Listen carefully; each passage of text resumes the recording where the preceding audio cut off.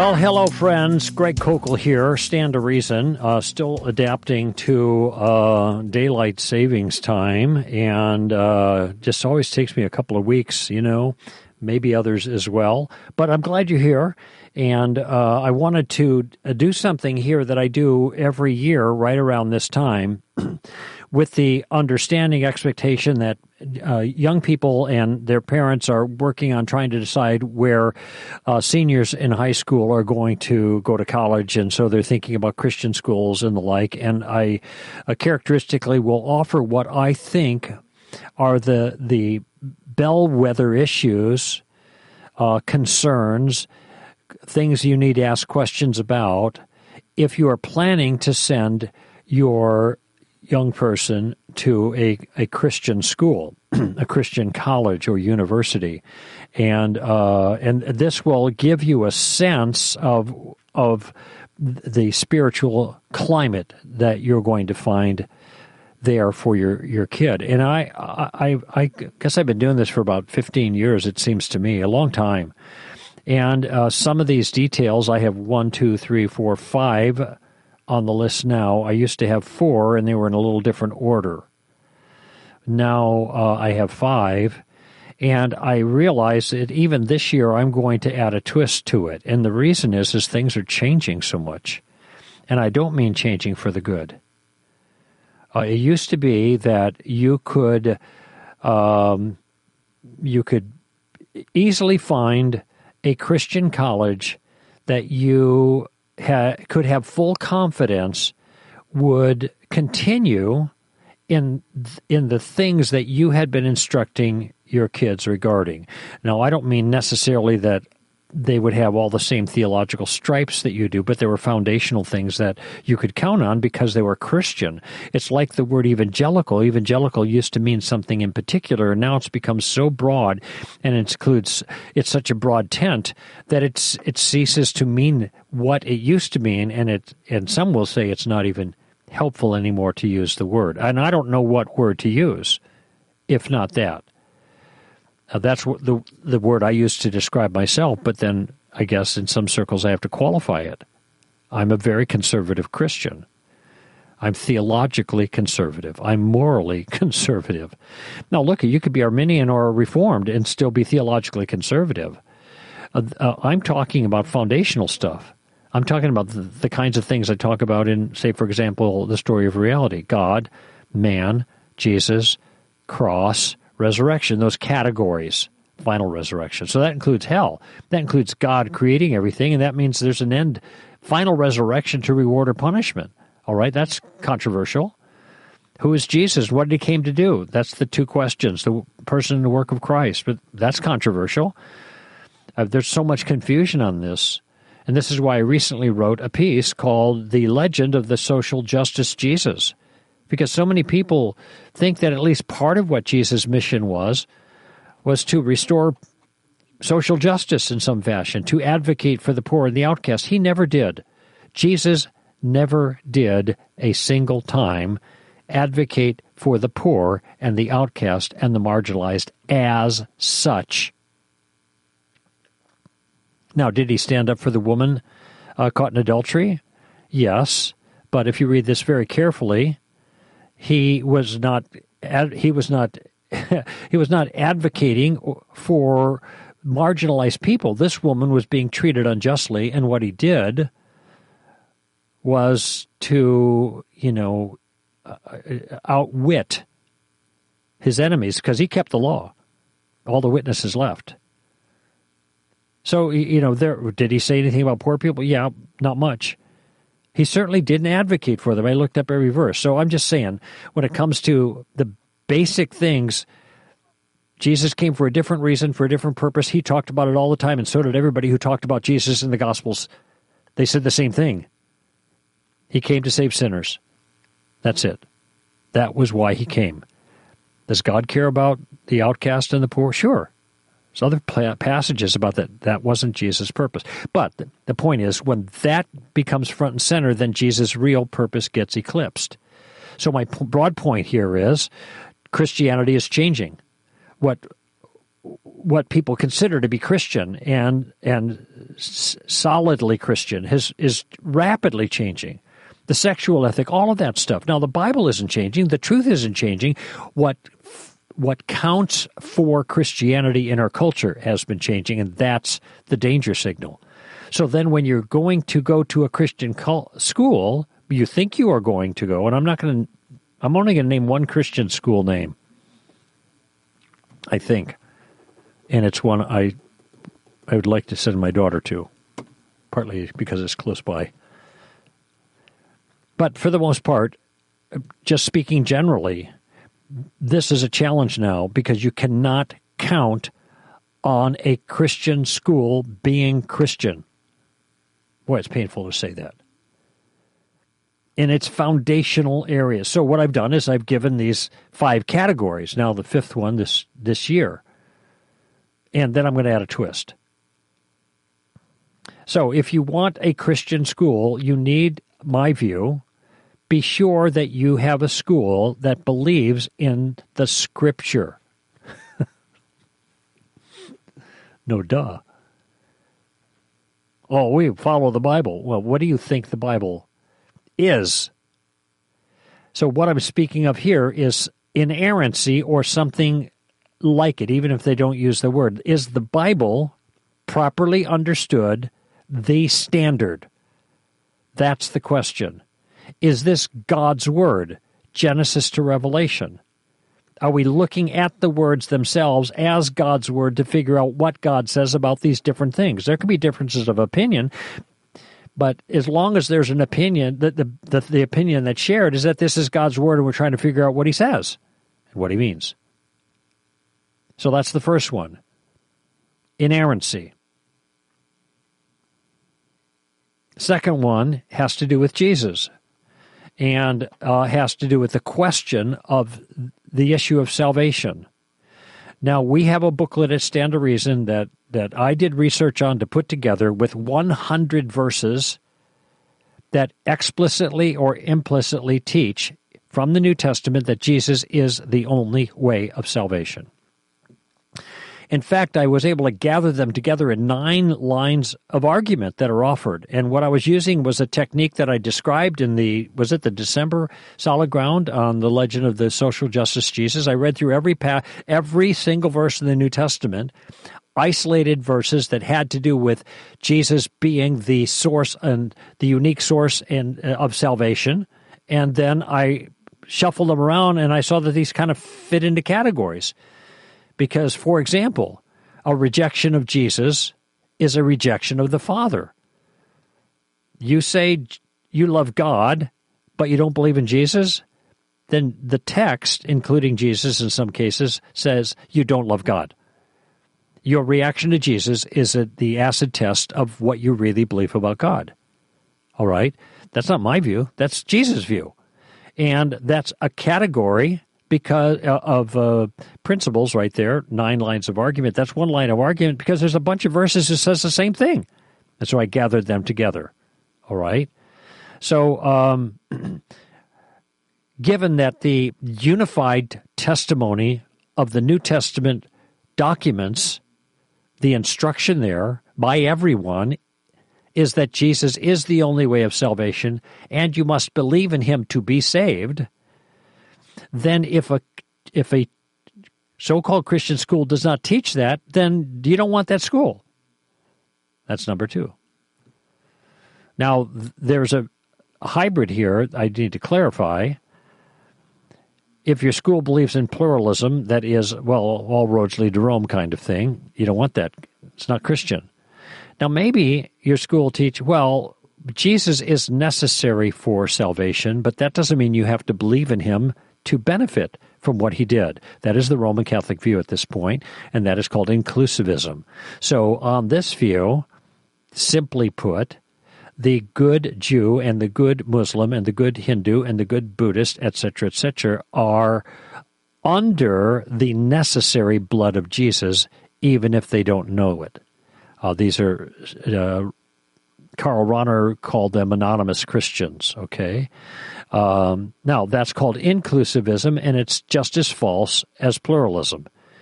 It has the same impact. It just has a little detail. Oh, Jesus is necessary, but in other words, in God's economy, his blood is necessary to forgive sins, but that doesn't have anything to do with anybody believing in him.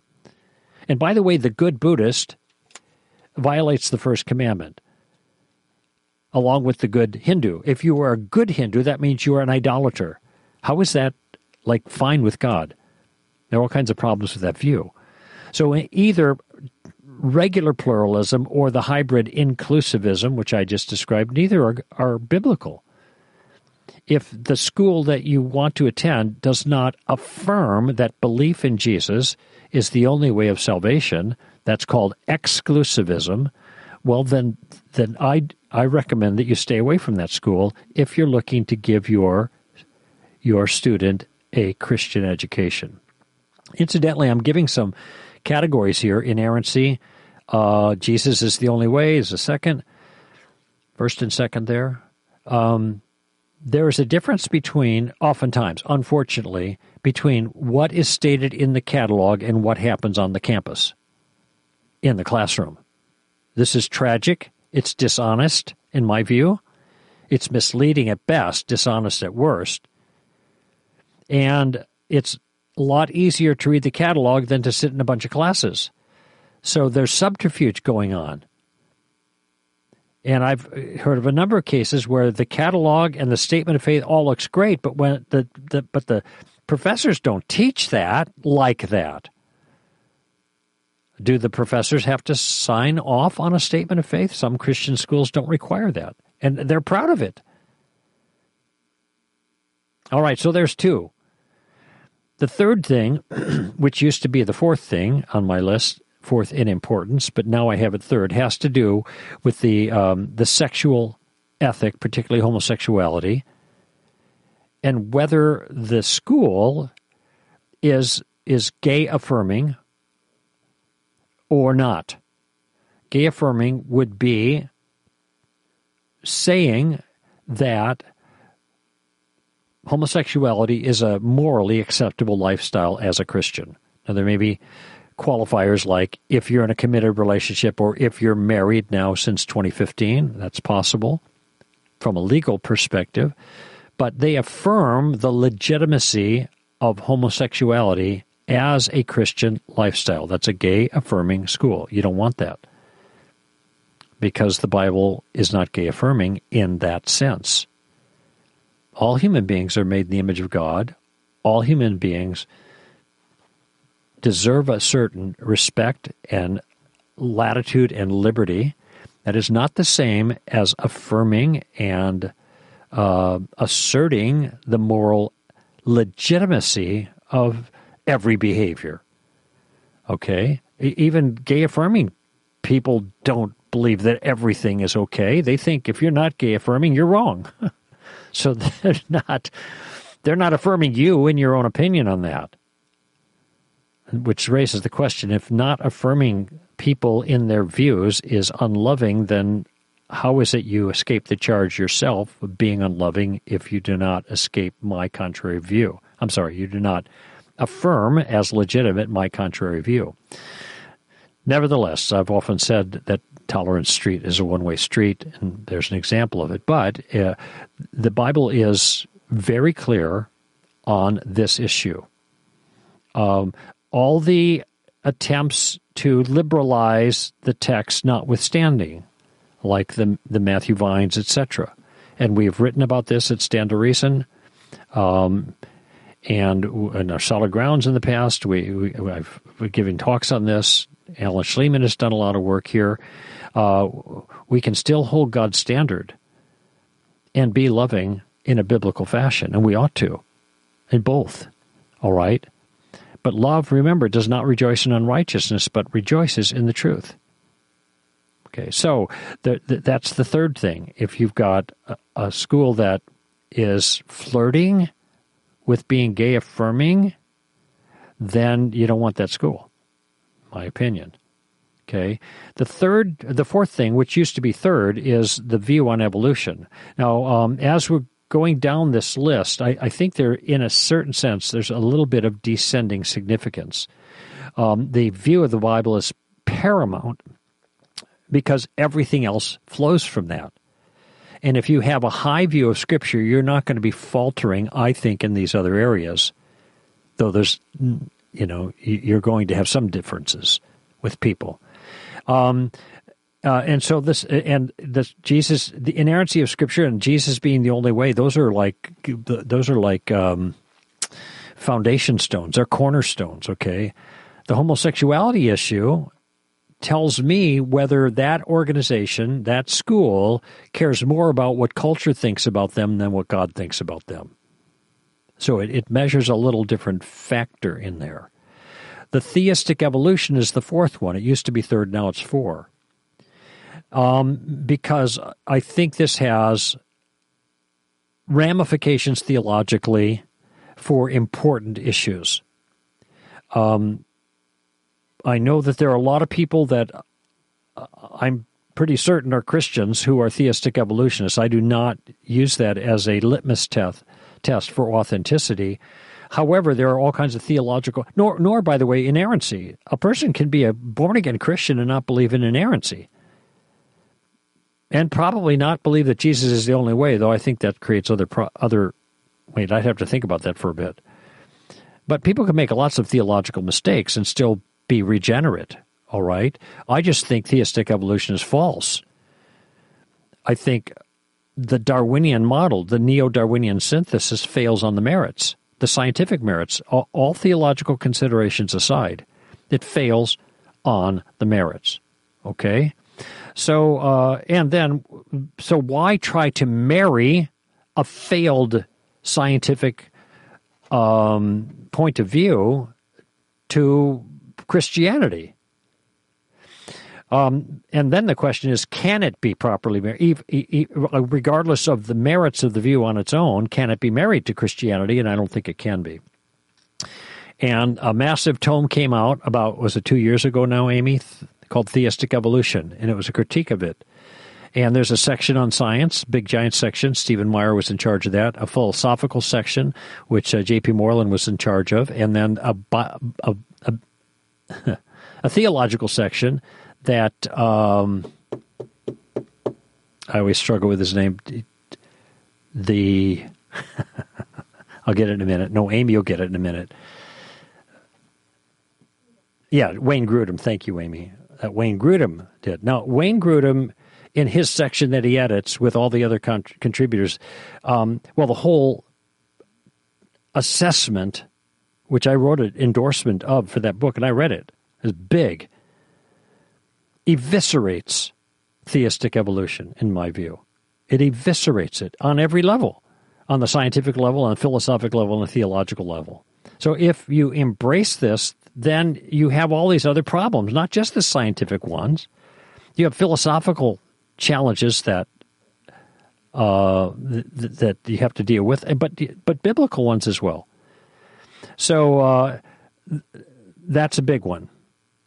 That's the fourth one. Now, here's the fifth one. Inerrancy, Jesus the only way, not gay-friendly, not supporting theistic evolution, to put all of these criterion in kind of in the negative side. The last one's critical race theory, CRT. Now, that's kind of a newbie, right? Well, it's been around for a while, but it has just recently, in the last 2 years, begun to absolutely infect the entire educational system, and Christian schools have not been able to sidestep that. And by the way, a lot of times it's not called critical race theory. People say, wave their hand, oh, we don't teach that stuff. Well, yes, you do. You just don't call it that. You call it EID, equality, inclusiveness, and diversity. Or some form, those three. You can do DEI, DIE, whatever. It's all the same. It's the same. And it's an indoctrination of a leftist understanding of culture that is not accurate to the culture. Look at if these things were true, I have no trouble having those things taught. I don't think they're true the way they're being taught. But it's very difficult, Since now we have a government that's deeply committed to this kind of indoctrination, the government is committed to indoctrinating your kids. And if any so-called Christian school is in bed with the government, how would they be in bed with the government? They take the government's money. Then they have to step to the government's tune on a whole host of things. I'm not going to say the name of the school, but 10 days ago, I was with a Christian parent who told me that at this particular school, which almost every one of you will recognize the name, it's not like the biggest name in Christian schools, but it's fairly well known. It's actually rather large now. And this father's son was a student at the school living in the dorm, and it turned out that his roommate was a homosexual who was having his boyfriend over. And so, out of concern for the spiritual life of this Christian brother who was rooming with the Christian student, the son of the father who told me this, the Christian student spoke to the roommate from Scripture about what was proper in terms of his sexual behavior.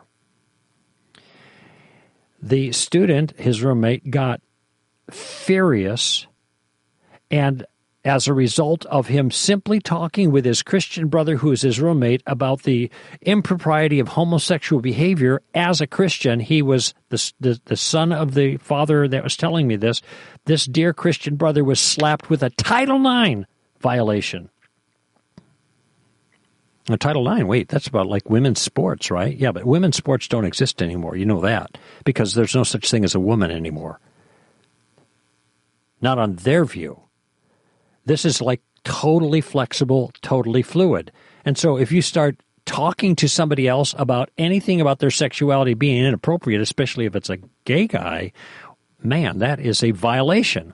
And so the school had to prosecute the Title IX violation. I'm not making this up. It's just like 11 days old to me. 10 days, not even that. 9 days old when I was talking with this person. The school had to prosecute the Title IX violation, which was draconian in light of what had happened, in my view, what happened to the Christian student, the real Christian student, because the government required it.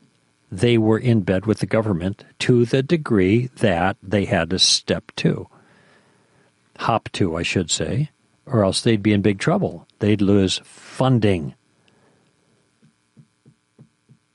So just saying. And that's happening. That's part of the problem with CRT.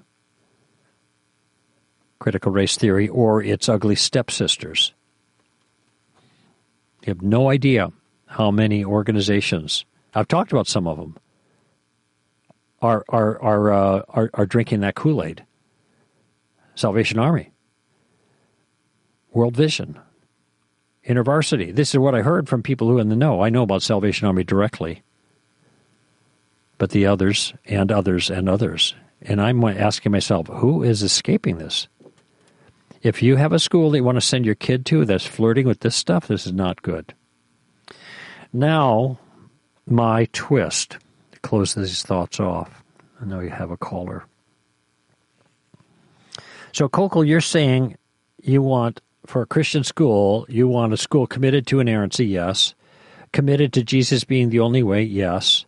Committed to biblical sexual ethics, not gay-friendly, yes. Committed, let's see, how would I put this then? In the negative, not promoting theistic evolution, yes, and not promoting in one form or another critical race theory, yes. Wow. Where is such a school? And the answer is they almost don't exist anymore. They almost don't exist. There are a few. But they are really rare. Okay? Now, I said I'd mention one. It was one I spoke at earlier this year. It was Masters University, John MacArthur School. Those guys are fabulous. They are a true blue. And there are other true blues. But I'm just not going to give you a whole list. But there's not many of them. But that's one. That's not far from. I'd love to send my daughter there, my 14-year-old, 3 years hence. But there's not many. And again, I don't want to go through. I want to tip my hat to Masters because I'm so impressed with those, with the school, with the students, and everything. And I told them that. I said, "Man, you guys will be true blue 50 years from now, probably. I don't know. They are now."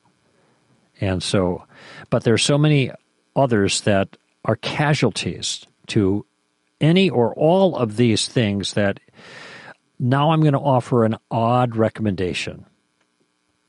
And the recommendation is, if you want to send your child to a Christian school and keep these things in mind, do not think of hardly any Christian school as a Christian school. Think about so-called Christian schools as secular schools with lots of Christians. Because it's very hard to find a Christian school that is thoroughgoing in its commitment to biblical Christianity and doesn't have a lot of all this other nonsense as part of their curriculum or part of their community life. I think I told you last year sometime about, yeah, I did, last summer after coming back, about a school in the Midwest, a Christian school, Christian college that had a gay Bible study. Why would somebody want to build a Bible study around someone's sexual appetites? Does that sound weird to you? I can see a singles Bible study or a married couple's Bible study. Those are relational things in there. But why would you build a Bible study around somebody's sexual appetites? Do we have adultery Bible studies? Does that make any sense? But this was in a Christian school. So this is how crazy it's gotten. All right? And it's like nobody batted an eye about this notion. They thought the young people that were explaining this to me did think it was wrong, but it wasn't like bizarre. But it ought to be considered bizarre because it is bizarre. So here's the thing. Be mindful of these 5 things no matter when you're thinking about choosing a less secular environment for your student than secular universities. Because you know you're going to get garbage there. And man, good luck. Don't waste your money. That's my view. Secular schools. Send your kids to plumbing school, a noble profession. Although physics now is even, influenced by CRT. It's crazy. But probably the best way to look at it is that you're going to send your kid to a school where there are more Christians than not, and that's going to be good, even if the school itself is not a thoroughgoing Christian school. That's the twist. There are going to be places where, they'll be able to hang out with people who genuinely love the Lord, that they're real Christians, and more than per capita than in a secular school. But that doesn't mean you're not going to get a secular environment at a so-called Christian school, with very, very, very few exceptions nowadays. When you consider the broad number of Christian schools out there, very few exceptions, you're going to have a secular environment with lots of Christians. And it may be that that's the best that you can do. All right, let's take a break. Greg Koukl, or Stand to Reason, more in a moment. Did you know Stand to Reason has a YouTube channel? We release a new video each Monday on the topics you care about. Through short, engaging videos, our speakers train you on tactics, offer apologetics tips, answer common theology questions, and address big issues in the world today. Join tens of thousands of other subscribers so you can stay up to date when we release a new video. Just go to youtube.com and search STR Videos, all one word, and hit the subscribe button. That's STR Videos. Take advantage of this free resource to help you stay informed, encouraged, and equipped as you share your worldview with others. As a high school teacher, I always had a red pen close at hand. When I wasn't in front of my students teaching a lesson, you could find me assessing assignments, grading essays, and evaluating exams. The red pen played a crucial role in the educational development of my students. With it, I questioned their assumptions, exposed their errors, and challenged them to think critically. You see, a good teacher doesn't merely tell his students that they're wrong. A good teacher shows his students why they're wrong so they don't make the same mistakes twice. He corrects because he cares. Last year, I was scrolling through social media, and frankly, I was discouraged at all the bad thinking that undergirded much of what I was reading. Then it hit me. What if someone applied the red pen to this flawed thinking? And Red Pen Logic with Mr. B was born. In the last few months, Red Pen Logic has grown in popularity. Through our engaging and shareable educational graphics and videos, we are helping people, especially young people, assess bad thinking by using good thinking, and we have a lot of fun in the process. So here's your homework assignment. Like the Red Pen Logic Facebook page so you don't miss our next graphic, and subscribe at the Red Pen Logic YouTube channel so you don't miss a single video. Class dismissed.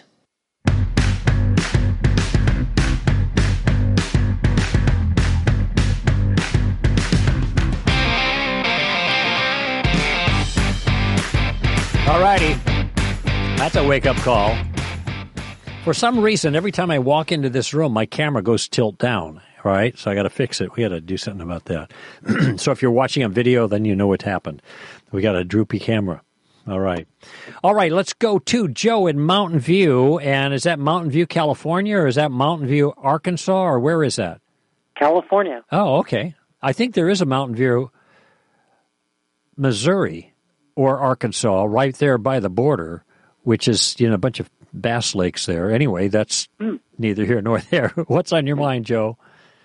Well, I have a fun question, speculative, and I've wondered if Jesus currently has a physical body or is an immaterial, existing immaterially right now. And I had always used Colossians 2:9, which says that the fullness of deity dwells in bodily form, to argue for a currently physical body. Mm-hmm. And Paul wrote that after the resurrection, and he's using a present tense verb. So, but right. recently I heard or read William Lane Craig's opinion, and he thinks an immaterial state is more likely so that Jesus can be in communion with the disembodied saints awaiting resurrection. Yeah. Did you read that on the weekly letter or whatever question for Bill Craig? Yes, on his website. Now, this is interesting because Amy and I were just talking about this, anticipating your question because you were on board here waiting. And I was trying to remember where I had read about this, and I thought, I think it's Bill Craig's letter. So you and I read the same thing. And I think this is a hard one to answer. I have Colossians 2 in front of me, and in there, verse 9, in him all the fullness of deity dwells in bodily form. Okay, now the question though, what is the nature of that body that deity dwells in? Okay, now remember that the incarnation is an adding of a human nature to the divine nature. So we have one person, this is the Chalcedonian formula, we have one person with two natures, all right? And we have the one person who is the second person of the Godhead who adds to his divine nature a human nature, and that human nature includes a human body, because human bodies are part of the full human. Okay? And right. So when Paul says, here we have the fullness of deity that dwells in bodily form, he is referring to that. Now, you're right, he's speaking after the resurrection, but that would, in a certain sense, if I say this, it sounds like a pun, but I'm not doing it on purpose. In a certain sense, that detail is immaterial. Okay. because Jesus was in a bodily form then when he was on the earth, and then that body took on a different quality, but it was still a bodily form. So he still has a human body, but it is a resurrected body.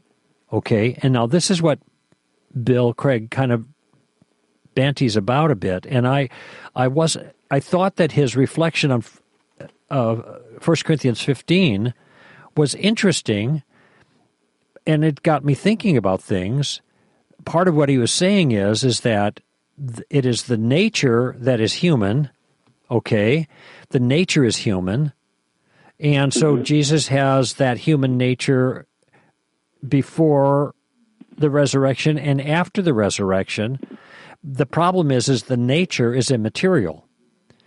And so that doesn't answer the question about the body, though. He seems to be a little dismissive of having a physical body at the current time for whatever reasons he offers, and he does do some interesting work with 1 Corinthians 15. But I'm not convinced by his argument, though I'm sympathetic to him trying to work this out. And I actually think this is a bit of an imponderable, all right? There are certain things I think we can say for sure about this issue, but it isn't like all of those things that we know, all those pieces, can be plugged together into a unified whole to resolve any questions we have. I don't think that can be done now, and I don't think that Bill does it. What we know is that Jesus had a human body, and he was raised with a glorified human body. But this glorified human body that he had looked like him. It was recognizable. It had the marks of his crucifixion on it, in his hands, his feet, and on his side. Okay? Right. This body was able to be localized. Road to Emmaus, the upper room, by the Sea of Galilee, and there's interaction with this human being, human body, as it were, and that body could also eat, and he did eat. Okay, so these are all things that are characteristic of what we would understand to be a regular physical body, but then he disappeared. People say he walked through the wall. He could walk through walls. I don't know that he walked through a wall. It doesn't say that. It just said he's gone. So what kind of physical body can I'm going to use the word now, dematerialize and be gone, whether it's at the road to Emmaus or whether it's there in at the upper room or wherever it is. Now, when he finally was ascended into heaven, he went up, right? He just kept going up, and they could see him. His physical body, that body that they saw, the resurrected body, went up. But it was manifest, that same physical body was manifest in a different way in the book of Revelation. Okay, there was more glory kind of associated with it in the book of Revelation. So what you have is you've got these disparate pieces of information that the Bible gives us, and none of it seems to add up in a tidy fashion. In 1 Corinthians 15, Paul talks about, there's this, there are different, actually, I don't even understand it. When I read 1 Corinthians 15, it's like, I told Amy, it's kind of like Swahili to me. I can read the words, but I don't really get it. I don't, that was a passage that Bill Craig was dealing with here. He says, someone will say, how are the dead raised, and what kind of body do they come from? I'm reading verse 35 and following here in 1 Corinthians 15. You fool! That which you sow does not come to life unless it dies, and that which you sow, you do not sow the body which is to be, but a bare grain, perhaps of wheat or something else. But God gives it a body just as he wished, to each of the seeds a body of his own. And then he talks about all flesh is not the same flesh, and there are heavenly bodies and there are earthly bodies, and, there is one glory from the sun, another glory of the moon, and, oh man. So as is the resurrection of the dead, it sows a perishable body, it's raised an imperishable body. Now, it's a body, but one is perishable, the other one's imperishable. There's another piece of the puzzle. but it's still a body, and it's not like there's some significant difference. But I can't get down to the basis of the difference. So if you ask, where's Jesus right now? Well, he's got a physical body, but it's not the kind of physical. Here's the way I would answer it. I don't think it's the kind of physical body that requires a physical space to be in. All ordinary physical objects have three-dimensional, they have a location in three-dimensional space. But Jesus doesn't seem to have that. I don't think he's sitting on the moon somewhere, or Kolob or Mars or somewhere else. I think that he is at the right hand of the Father, whatever that means. Is that a spatial location of some sort? I don't know. I just don't know. I honestly don't know. And what if it's a... Sir? What if it's a both and? He maintains a physical body somewhere in the universe, but he leaves his body and can communicate with the immaterial saints. Oh, I don't know why. If this is Bill's argument, I don't know why a material individual is limited to communicate with the immaterial saints. I don't get that. God is spirit, but we talk to God, and God in some cases talks back. Okay. I mean, that's what legitimate prophecy is. So I don't understand why our physicality, or even Jesus' physicality, represents a liability for him communicating with saints who are not yet joined in their resurrection body. That just doesn't make sense to me.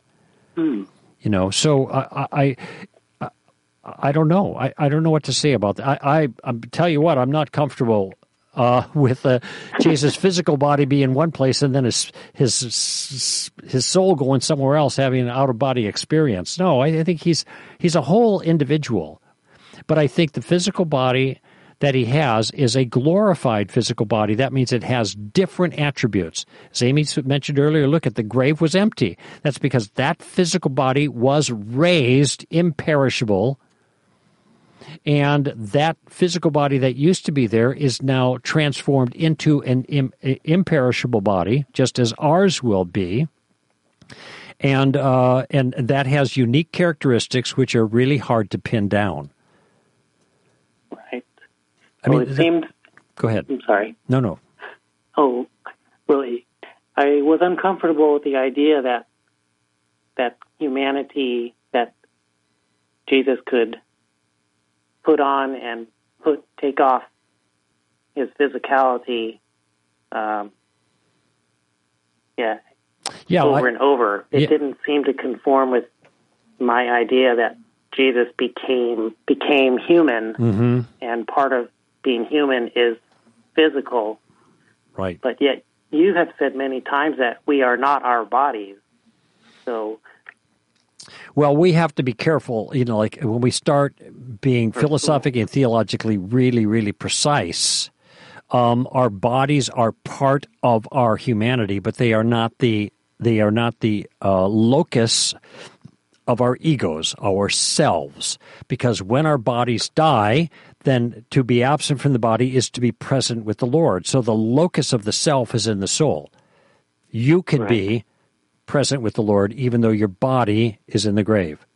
But God's purpose was that the two be one, and that's why Paul says we groan waiting to be clothed, because we don't want to be unclothed. And what he's speaking of there is the communion or the union of the soul with the body. At death, the soul is torn in an unnatural way from the human body. There's a renting of sorts that goes on, and that is an unnatural kind of circumstance. That isn't the way it was originally intended, as far as I can tell. But in any event, there will be a reunion of the soul with the body, at the resurrection. So we will then be clothed by our physical selves, and that would be a full and complete human being, I guess is the way I'd want to say it now. Yeah. That makes sense? Yes, it does.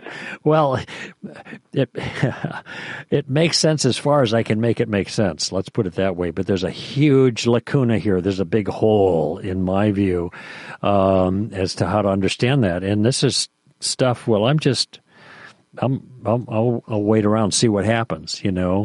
Right. When it all gets resolved. I tend to be careful about trying to be creative with ideas, or be dogmatic about it. Nothing wrong with taking a shot, all right, and trying to explain it. Maybe it's like this, maybe it's like that, but I'm not going to hang too tightly onto that stuff that's really speculative. And what I do not want to do is I want to do anything that will undermine the full humanity of Christ. Right. And or the full deity for that matter, but that's not what's in question right now. So, when I get closer to these issues, I go, well, there's a couple things I know here, and we just talked about them. Well, there's this, and there's that, and there's the other thing, but how that all fits together, I got a big shrug. Yeah, and that's the best I can do, and that's okay for me, and I hope that helps you a little bit too. Thanks. It was fun discussing these ideas with you. It was fun for me too. Joe, where's Mountain View again? It's where in California? In the Bay Area. Oh, okay. North of San Jose. North of where? San Jose. Oh, okay. Oh, so you're right in the Bay Area. Are you East Bay or West Bay? On the peninsula. The West Peninsula. Okay. On the peninsula, like by Stanfordish, somewhere. Right. Yeah. Just south of Stanford. Oh, gotcha. Okay, Palo Alto area. Okay. Hey, great talking to you, Joe. Great talking with you. Thanks a lot, buddy. Thanks for all you do. Oh, you're so welcome. But take care. Thanks. Bye. All right, friends, that kind of wraps it up for the show. Does it? There it is. My colleagues are looking at me. Thanks for listening, friends. Greg Kokel here for Stand to Reason. Give them heaven. Bye-bye now.